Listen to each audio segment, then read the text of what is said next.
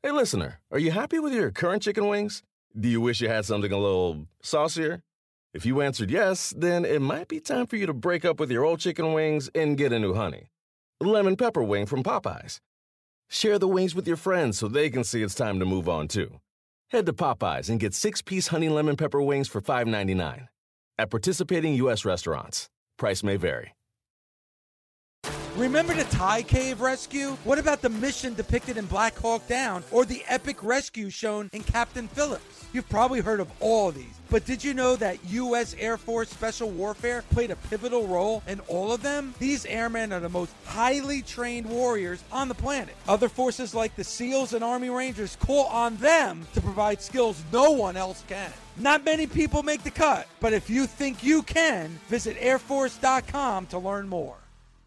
This is the Busted Open Podcast. You can listen to the full show Monday through Saturday from 9 a.m. to noon Eastern on SiriusXM Fight Nation Channel 156.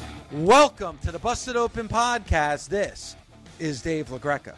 On today's episode, Mark Henry, Bully Ray, and I talk about the life and career of one of the great, iconic men in the history of pro wrestling, and I'm talking about Antonio Inoki, who at the age of 79 departed us this past weekend, and we talk about it at length, and we have two amazing guests to reflect some great stories about this iconic wrestler. Sonny Ono joins us, and also Eric Bischoff, and you do not want to miss this episode, this very special episode of the Busted Open Podcast. If we're going to talk about Antonio Inoki, we got to talk to Sonny Ono. And Antonio Inoki, one of the greatest figures in the history of pro wrestling, one of the greatest figures in the history of Japan. So what are some moments and memories that you first think of when you hear the name Antonio Inoki? Well, of course, I got to meet Mr. Inoki through Eric Bischoff and trying to rekindle our relationship with New Japan. I think it was like 93, 94. And one of the things that I really remember was, how generous he was. I mean, he's quite the figure. I don't know if you guys ever met him, but his stature and he's quite the guy, and amazingly respected. I was talking to one of my friends from Japan. He's almost like, when he passed away, it was almost like Pope had died. He's so much beyond pro wrestling. He was a great politician. He was a member of a diet in Japan, which is kind of like a senator, and he tried to use his position. And he did all those peace festivals, if you remember all those. Like in '96, we met with him, and I think Eric and I got to meet with him in LA. And we had a private meeting with him. I think that meeting, that invitation, got us, probably no one here will probably know till now, is Chris Jericho, Ultimo Dragon. We were introduced to those guys through Mr. Inoki. And, Eric talks about how important the Cruiserweight was to Nitro, a television show. And, that's when we started the relationship, because as you know, doing business in Japan is all about relationship. You can have a better product. You could be the better wrestler. You're not going to get it. You're not going to work there unless you have a relationship. And most of you guys know that. And that's the beginning of our relationship. And because of our relationship, that's why New Japan and WCW had such a success, through that, we got Chris Benoit, Dean Malenko, and Eddie Guerrero into WCW fold, which is the genesis of our cruiserweight division. Sonny, when you met Mr. Inoki the first time, did they give you the how do you greet him like they did us, where they say, hey, you can bow, but extend your hand, but don't put your hand in his hand, or extend your hand to him, like you just bow and and he'll shake your hand? Yeah, no, they didn't. actually smarten up us on any of that. They just kind of expected us to know, that he was that figure, you know. They but gave us the speech, brother. well, They're like, you better guys, respect this man. And I don't care. You bow your head and you put your hand out, and he will come and greet. Do not take your other hand and touch the top of his hand. Do not. yeah, Like, they talk to us like children. yeah, yeah. And Well, it's kind I of was like, yeah, wow. and that kind of leads to the because of Antonio Inoki and relationship with Eric, we got to go to North Korea. You know, that came about because Inoki reached out to Eric. Well, actually, Masa Saito did, and Masa Saito reached out to Eric because we had such a great relationship and we were great friends actually, and that led to Eric mentioning that he had a contact with Muhammad Ali, and of course Inoki was working on with Kim Jong Il, the North Korean leader, to go to North Korea for pro wrestling show, and despite we were being told that don't go there, you may not come back. So, but we were young. We just said, when's the chance we're going to get to go to North Korea? And we went and got Muhammad Ali involved, and with Eric's contact, and that's how we went. And it's one of the things that I could never, What, Sonny, wasn't it a case of there was like tension between Inoki and Ali, and they wanted to kind of mend the fences or something like that? I think so. I remember meeting with Eric set up a meeting in Denver with Mr. Inoki and his entourage and Ali's entourage, and we met, and that's when Mr. Inoki invited Ali, who was also kind of using his sports figure and his position to to create friendlier relationship with some of our adversary, political adversaries or countries, and Ali just said, Mr. Ali said, yeah, North Korea, I'm in, and rest is the history. Really, it was a pretty amazing thing, Sonny, we're talking about Antonio Inoki and his influence outside of the ring right now. Yeah. Talk to me about Antonio Inoki inside the ring. What type of professional wrestler was he? Well, he really loved, he's an all-timer, as you know, and he believed in kayfabe, and he believed in giving the fan the realism of fighting spirit, as you know, and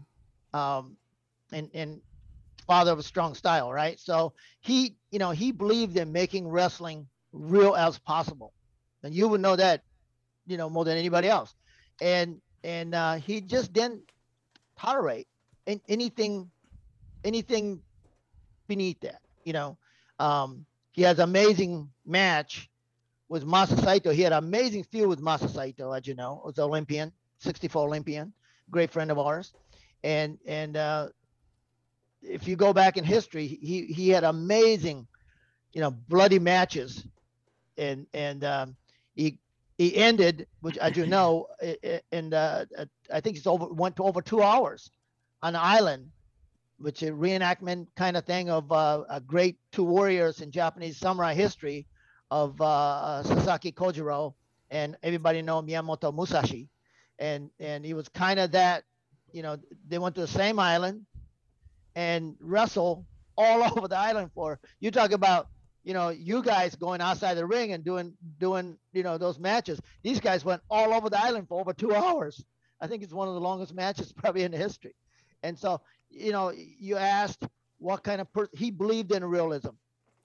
He wanted, and one of the things that Rikidozan and taught Giant Baba and Inoki-san was that giving, you got to remember the political climate was, Japanese was coming, after the war being defeated. And they wanted to give spiritual strength. They wanted the Japanese to be proud about And one of the things that professional wrestling allowed them to do that was, being able to take some of the great American wrestlers and bringing them to U.S. and defeating them. And that would give the Japanese the great spirit, and that, I think that goes into, it kind of goes into his political point of view. He gave more to Japanese, not Japanese fan, but Japanese citizens, more of a spirit that, we can compete and we can win. Sonny, and this is a question I've asked before, but for our audience that may be listening for a first time and maybe doesn't understand or know a lot about Japanese wrestling, when you mention strong style and fighting spirit, can you explain what that is for our fans? I think like I said earlier, I think what it is that within a context, because you guys tell stories. I'm not a wrestler. I'm not a performer like you guys are. With your body, with blood, sweat, and tears, you guys tell story, and within the context of the ring, performance. And one of the things that Mr. Inoki always has, and you can still see this in Japanese wrestling in general, is that first of all, you got to believe in what's going on. It is suspended reality, but and within that story, whether you overcome or, and become a victor and share that victory with the fans. I think that's one of the things. And you can't have with it, when you're telling that story, you want to make it real as possible. And I think that's what strong style is, make it real as possible. And sometimes it was real, as you know. Sonny, I as a fan of strong style, there was a time when I didn't know much about it. And then when I got to Louisville in 91 and I was introduced to it, man, I saw that the honor in also not only victory, but the honor in losing. And I had never succumbed to the fact that, man, it's okay to lose as long as you respect the process and you get up and you shake that man's hand. And as they're departing your handshake, you say, I want another shot. and that guy goes, okay, let's do it. And that had never seeped into my brain as far as what you would do in a fight, because where I grew up, you lost a fight, you kind of hung your head, walk off, and that was it. But like the fighting spirit was like, no, I lost, but I'm not done. Right. I'm going to come back and avenge the fact that I lost. And you get respect from that. And absolutely. Man, I just love the Japanese culture when it comes to what I learned from the Japanese style of wrestling and the psychology. The Japanese psychology is immense. I'm not so much into the, okay, I can take as much pain as you can take. I'm not into that, Bully. No. Don't chop me. I'm not chopping you. You're not chopping me. I'm not chopping. We're not doing that. But I still respect it. Sonny, tell me what you think about this. When I think about Japanese strong style, I think sometimes people get confused. This is not like Mark was saying, this is not about how hard I can hit you or how hard you can hit me. It reminds me of that, what Rocky Balboa once said about, it's not about how hard you can hit. It's about how hard you can get hit, get knocked down, and get back up again. It's the art of selling. It's the art of never giving up. It's the art of always having that internal strength and that heart and that passion, and never wanting to let yourself or your fan base down, and always getting back to your feet and showing the struggle on your face, that no matter how much pain you are in, you will still fight until the last breath is in your lung. You're absolutely right. It like I said, you guys, what people don't really realize, I mean, most professional wrestling fans don't realize, is what you guys do in the ring has always amazed me. I mean, you guys could dislike each other quite a bit and still go in the ring and perform, and do your work. And that mentality, that professional wrestling as a profession, that mentality always amazed me. Reason being, what I say is because, you know, I was a kickboxer. I competed, and you know what you guys do is you put yourself in a harm to a person who may not like you, or who may dislike you quite a bit. You know, Trust. And it always amazed me the trust that you have amongst, if I can say, a worker or among the athletes. You know, which is totally contradictory to Marco at this because he competed in weightlifting and powerlifting. You know, it's pretty amazing, right? Because if you out there when you're kickboxing, you know, I mean, I'm dreaming about guys' head blowing up at night before, you know, and I'm trying to try to eliminate him as, you know, looked at the guy across from me as enemy who wants to try to destroy me much as I want to destroy him. You know, it's totally contradictory to that, what you guys do. And yet you guys perform that. You guys transcend that to the audience, which is an amazing thing to do, you know, I think. And the so I have respect respect of the for you guys. business too, Sonny, is you put the business before your own personal gain.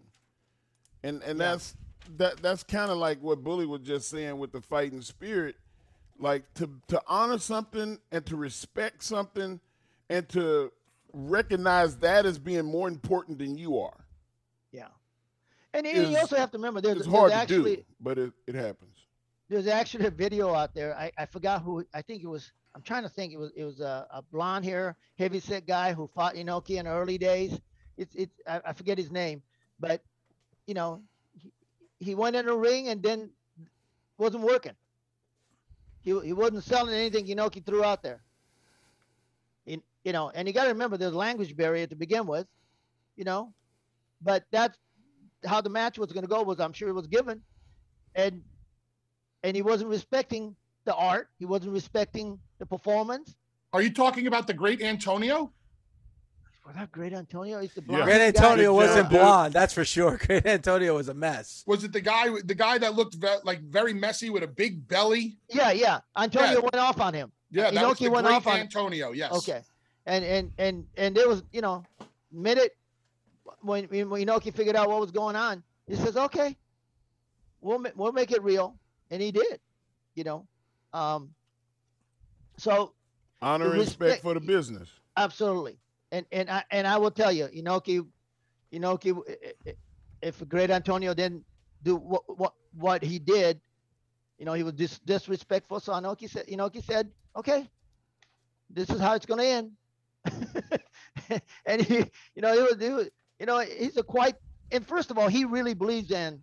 Remember, after New Japan, he did the UWF, the Inoki Bambaya thing, where he actually took a lot of New Japan athletes and did the shoot MMA stuff. Wasn't that called IGF? Yes, he was IGF, correct. Yeah. You know, so he believed in martial art. You know, he was also a student of Great Masayama, Kyokushinkai Karate. And the Masayama is a guy who's known for, you know, the chopping the bone's horn and in a field in Japan. But he believed in all that stuff, and rightly so, you know. And he you know, it's really what he has accomplished as a member of a diet and as a figure, a great figure, great what Japanese needed at the time. I think he accomplished all that. You know, Sonny, how do you think that Inoki will be remembered throughout time? You know, what he did was New Japan, and created professional wrestling to another level. You got to remember when Rikidozan, the father of Japanese wrestling, a two top student being Inoki and Baba, and when Inoki went off and started New Japan, you know, he had a vision, and his vision was what Rikidozan said. You know, he wanted to make it as realistic as possible, so the fan would know the difference. And you got to remember back when they all started, you know, it was really kayfabe. You know, it was they didn't you know, I'll give you a perfect example. This is at the Tokyo Dome show. Gray Hase was wrestling. I think it was Ric Flair, and he just gotten married like that year or a year before. And I remember, of course, we met her earlier in a week, but I remember her running around the outside of the corridor of the arena, and I ran into her, and she had just tears. I mean, just bawling, but she was happy to Hase's performance, although he was not, victorious. And she came to me and she said, and passionately she says, "Oh, he was so close. He almost won." And she was just bawling, I'm going to ask Sonny one last question. Please, go right ahead. About North Korea. Sonny, did you feel safe there, or were you truly worried? Well, yeah, I mean, when you have U.S. government and Japanese government calling me up and saying, "Hey, we cannot protect your safety. We don't recommend you go," in the strongest term. That's how they put it, And for me, I've been to South Africa doing apartheid. It was experience. And my thought was, when am I going to get opportunity to go? Never. But with Mr. Inoki being, inviting us, they printed his money while we were there. On their currency, he had his picture on their currency. Wow. So, wow. That's how much clout he had. There was a stamp with his picture over the event. I mean, it's like, you really got to do something to really mess yourself up. And they also told us, listen, you're going to North Korea. They're listening to everything you say, so watch, P's and Q's. All right, Sonny, we got to get you back on. We're gonna next time we get you on, we're gonna have to give you an hour here on this show. We didn't get to talk bad about Ernest Miller. We didn't get to talk bad about Ernest, so you gotta come back. Ernest can't go back to North Korea. He can't. He would never come back.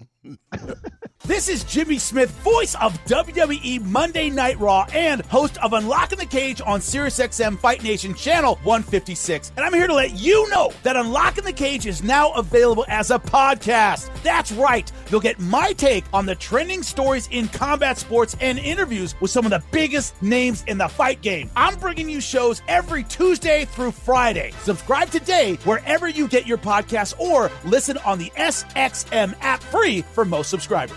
Eric, good morning, and thank you so much for the time today. Good morning to you guys. It's always a pleasure to be with you. Thank you for the invite. Eric, do you remember the first time you ever met Antonio Inoki, and what was that moment like for you? Yeah, I think it was probably late 93, early 94. I'd been doing business with New Japan for a little while at that point, really trying to rebuild that relationship because the relationship between WCW and New Japan had suffered quite a bit. There were some business issues between Bill Watts and New Japan. So I had to kind of fix that. And the initial relationship with New Japan was very tentative. I didn't meet Antonio Inoki back then. I was dealing primarily with Masa Saito and Mr. Baisho. Baisho was kind of in charge of the business of New Japan business. Masa Saito was really the primary contact for bringing American wrestlers into Japan.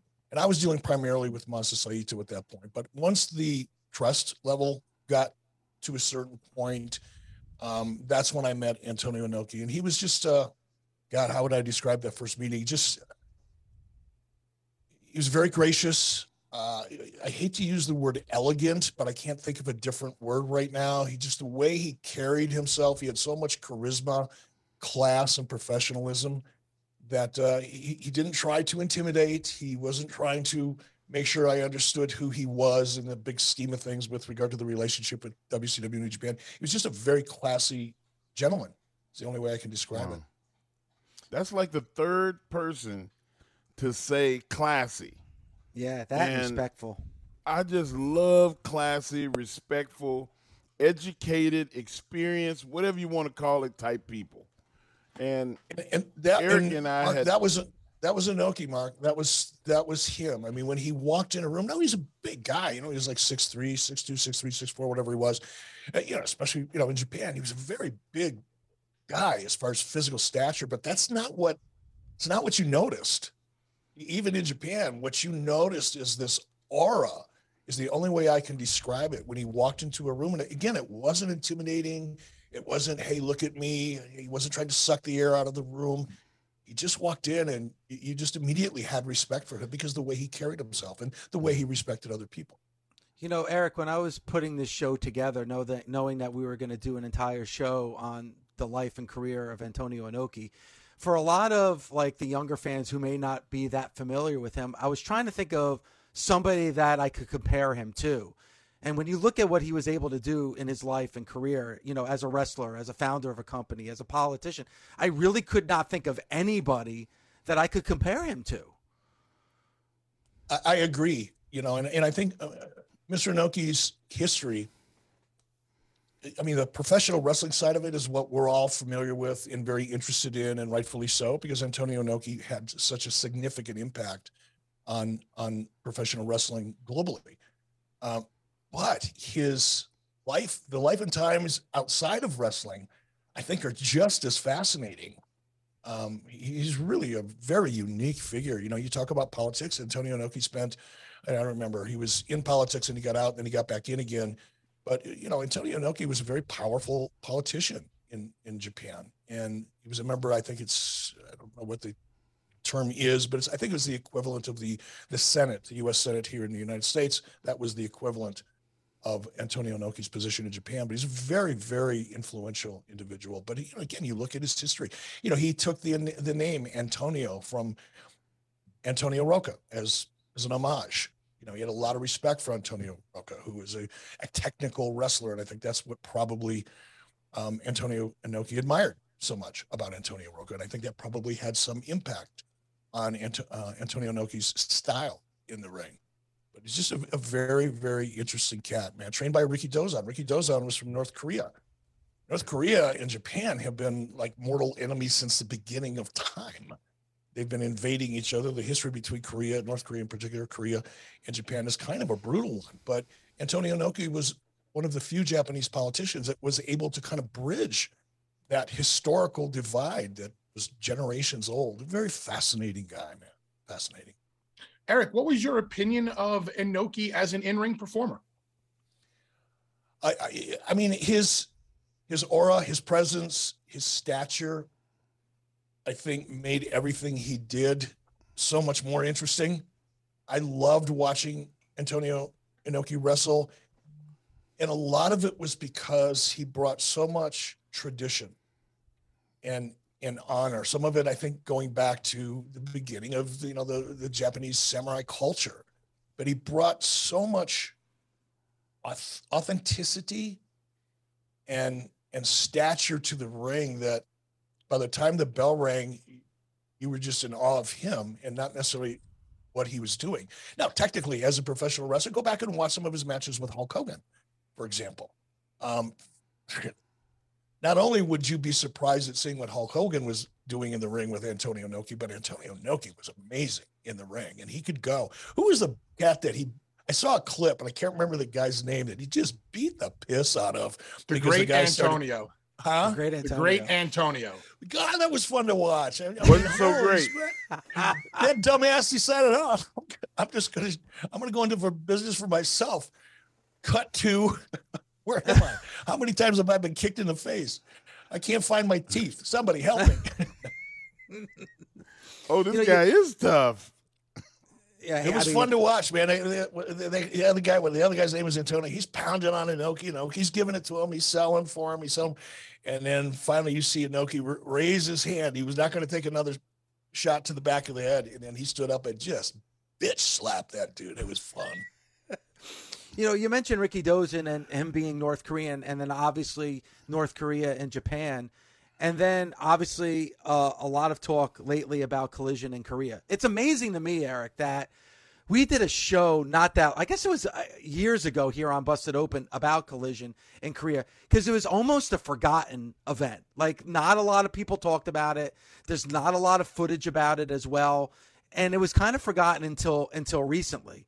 But how could it be forgotten? You think about a wrestling event in North Korea with the attendance combined of the two nights over 350,000.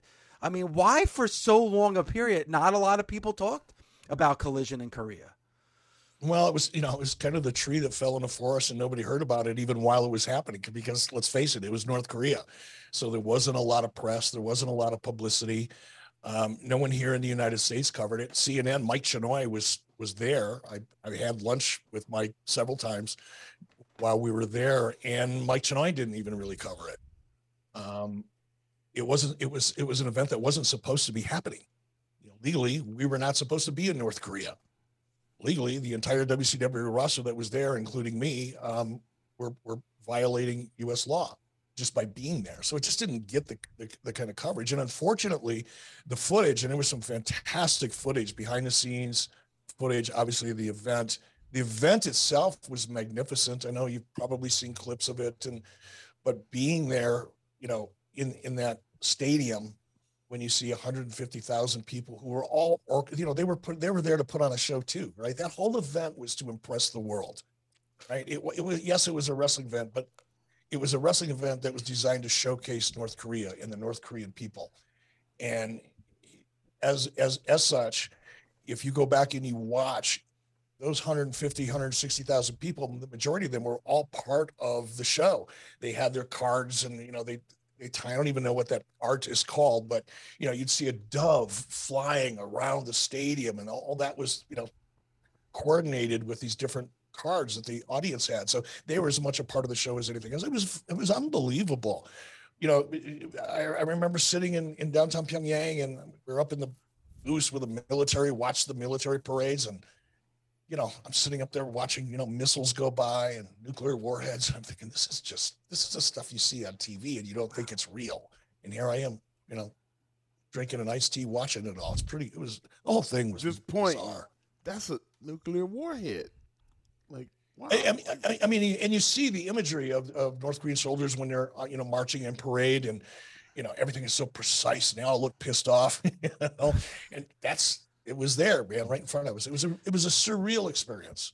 And I know, like, back some of the footage, like, most of the fans didn't react to any of the matches. Most of the fans probably didn't even know what was going on until that match with Antonio Inoki and Ric Flair. Like, then you just started to see the passion of the fans come out for Antonio Inoki. Well, and yes, and the North Koreans were familiar with Antonio Inoki primarily because of his relationship with Ricky Dozan. So, it's funny. Ricky Dozan was a hero in Japan.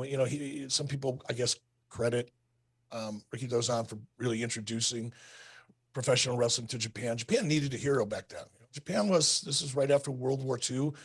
Things were different in Japan, and they needed a hero. And Ricky Dozan came over from North Korea to Japan and became a star.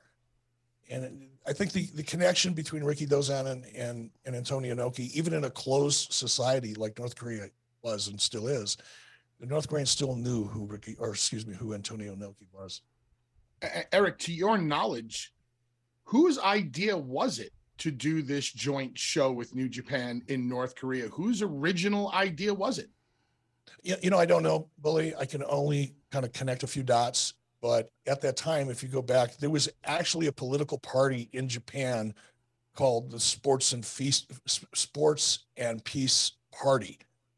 And I don't know, please don't hold me to this, but I'm guessing that Antonio Inoki was very much a part of that political party, and that event to kind of show the world, primarily Japanese voters, that there was a ways and a means to kind of resurrect or mend the fences in North Korea. It was a political topic, an important one. And I think that was Antonio Inoki's idea, to show the world that, yes, these two countries, despite their differences, can exist together, cooperate, and stage this amazing event. So I would put a lot of it on Antonio Inoki himself. It's just the way he thought. Eric, have you ever heard anything that was more over than having your face on currency? As Inoki's face was on the currency during that time.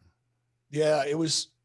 Well, they printed currency because currency is not a hot item in Korea.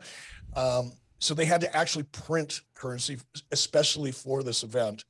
And yeah, having your face on a North Korean currency is kind of a big damn deal. I mean, there's over and then there's really over. Eric, how many times did you meet Antonio Inoki, and how often did you have to do business with him? Oh, I've lost count. I mean, once Antonio Inoki and I kind of were formally introduced to each other, and we started doing more and more in Japan. Obviously, my relationship with Antonio Inoki grew. I don't want to suggest that Antonio and I were tight and we were real close friends. That would not be honest. But we were friendly. We were very professional. But how do I describe it? It went beyond a formal business relationship into a deeper relationship, friendship, to the point where Antonio Inoki invited my wife and my kids to come over to Japan. Wow. And paid for it, by the way, which was not cheap. And flew us over first class. And we got there, and it wasn't just, bring your wife and kids and let's visit. They took us up to, an onsen outside of Japan for 3 or 4 nights. And it was the most fascinating experience I've ever had. It was one of the more traditional onsens. Onsens are basically outdoor hot springs, but they're very traditional. Some of them are very, very old ancients, where a lot of the ninjas would go and try to heal up after battle.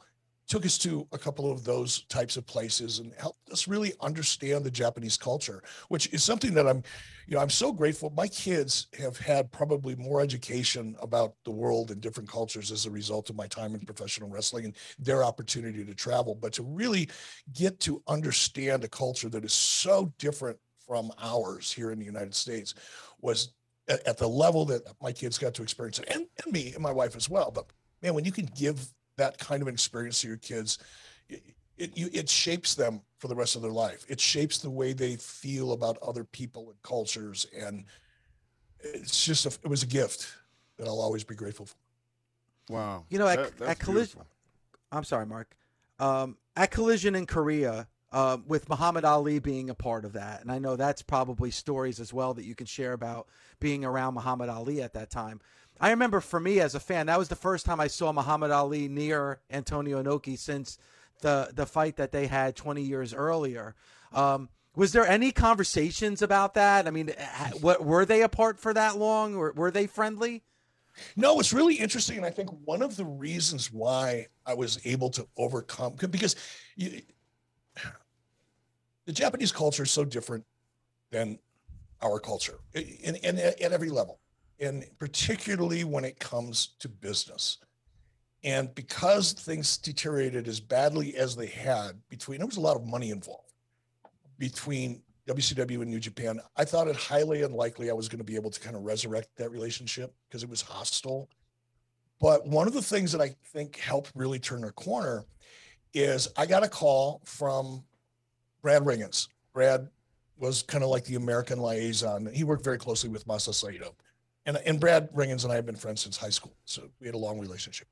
But Brad called me and said, hey, Mr. Inoki is coming to Denver, and he would really like to become reacquainted with Muhammad Ali. They had lost touch. There had not been any conversation subsequent to their fight back in whatever it was, 76, 75, whatever, I can't remember. So they had completely lost touch. And I, the year before, had done some business with Muhammad Ali and become, again, I don't want to say friends, but friendly. I could call. I could talk to his wife, Anna. And when Brad called and said, hey, Antonio's going to be in Denver, he would really, really love an opportunity to become reacquainted with Muhammad Ali. I called Muhammad's wife and said, here's the situation. And Antonio Inoki would love to meet Muhammad, and here's the dates. And next thing I know, I'm sitting in a hotel room in Denver with Muhammad Ali and Antonio Inoki seeing each other for the first time since that fight. Wow. And I think me being able to kind of make that happen and facilitate that probably went a long way for Antonio Inoki. And it was, a year later that now I'm on a jet flying to Pyongyang, North Korea, sitting next to Muhammad Ali. It's pretty cool. Eric, I'm sitting here like perplexed. Did you get a selfie? Do you even realize what you just said? You said that so casual and nonchalantly. You brokered a deal to put two of the most famous humans ever in the same damn room, and then y'all got put together in an event that was put together that nowhere on the planet could have ever been done. Like that. That's the most incredible story I think I was ever told. And you know what's, and this is, look, it's not fun. Holy shit. Yeah, but Mark, you got to understand something. Eric, I hope I'm not speaking for you right here. When you create a faction like the Aces and Eights, bringing together Muhammad Ali. By the way, don't sleep on Aces and Eights. You know, it's not fun. It's not fun getting older, I have to admit. However, there are certain things about it that I'm becoming more and more grateful for. And one of them is that, you know, like an opportunity to talk about this, because to tell you the truth, Mark, at the time, I didn't think it was that big a deal. I picked up the phone. I called Muhammad Ali's wife. I explained the situation. Everybody goes, yeah, that'd be fun. Let's go do it. I get to go. It was just, it was a bigger deal because I've been a fan of Muhammad Ali since I was a little kid. Man, I remember as a kid growing up in Detroit with my dad listening to some of Muhammad Ali's fights on the radio, right? And when he was Cassius Clay. And I've always been a huge fan of Muhammad Ali. I've admired him, for a long time. So it was a big deal for me, but I had met Muhammad Ali the year before. I got the kind of fanboy thing, check that box. So as far as setting up this meeting, it was like, no, I can do this. Antonio Inoki's favor. I can just pick up the phone and make that happen. And I didn't appreciate it at the time as much as I do now, or as much as you just did. Now I look back and go, fuck, I didn't even get a selfie. Bully. I didn't. But and this is that big a deal at the time. This is the fan in me, because obviously as a fan, which is what I am, I look back at these moments and memories that we discuss on this show as like part of who I am.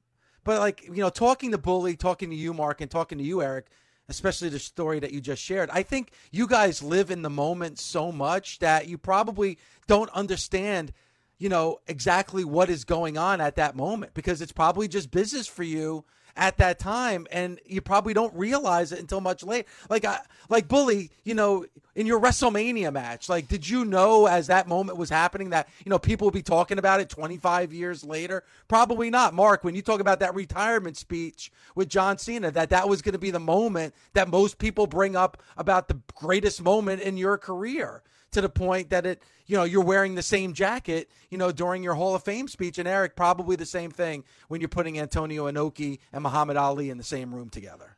Yeah, I've said this before. I think for me, I'll speak for myself. It's the only person I can speak for. But when I was in it, when I was in the business, and particularly in the 90s, man, I was on a treadmill.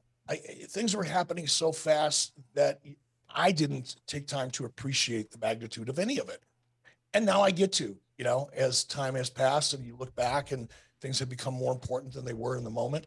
But I'm so grateful. It's one of the reasons I wrote a book, man. There's so many things that have happened to me in my life as a result of my career that I'm so incredibly grateful for, not the least of which is the experience my kids have had, as I explained. But there's more. And now I get to sit back and I appreciate it so much more now than I did then. Busted Open is part of the SiriusXM Sports Podcast Network. If you enjoyed this episode and want to hear more, please give a 5-star rating and leave a review. Subscribe today wherever you stream your podcast. Catch the full 3 hours of Busted Open Monday through Saturday at 9 a.m. Eastern on SiriusXM Fight Nation, channel 156.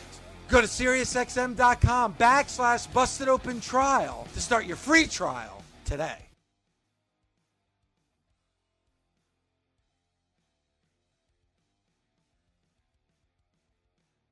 The longest field goal ever attempted is 76 yards. The longest field goal ever missed? Also 76 yards. Why bring this up? Because knowing your limits matters, both when you're kicking a field goal and when you gamble. Betting more than you're comfortable with is like trying a 70-yard field goal. It probably won't go well. So set a limit when you gamble and stick to it. Want more helpful tips like this? Go to keepitfunohio.com for games, quizzes, and lots of ways to keep your gambling from getting out of hand. With the Wells Fargo Active Cash Credit Card, you can earn unlimited 2% cash rewards on purchases you want and purchases you need. That means you earn on what you want, like trying out that new workout class, and 2% cash rewards on what you need, like a foam roller for your sore muscles. That's the beauty of the Active Cash credit card. It's ready when you are with unlimited 2% cash rewards. The Wells Fargo Active Cash credit card. That's real life ready. Terms apply. Learn more at wellsfargo.com/activecash.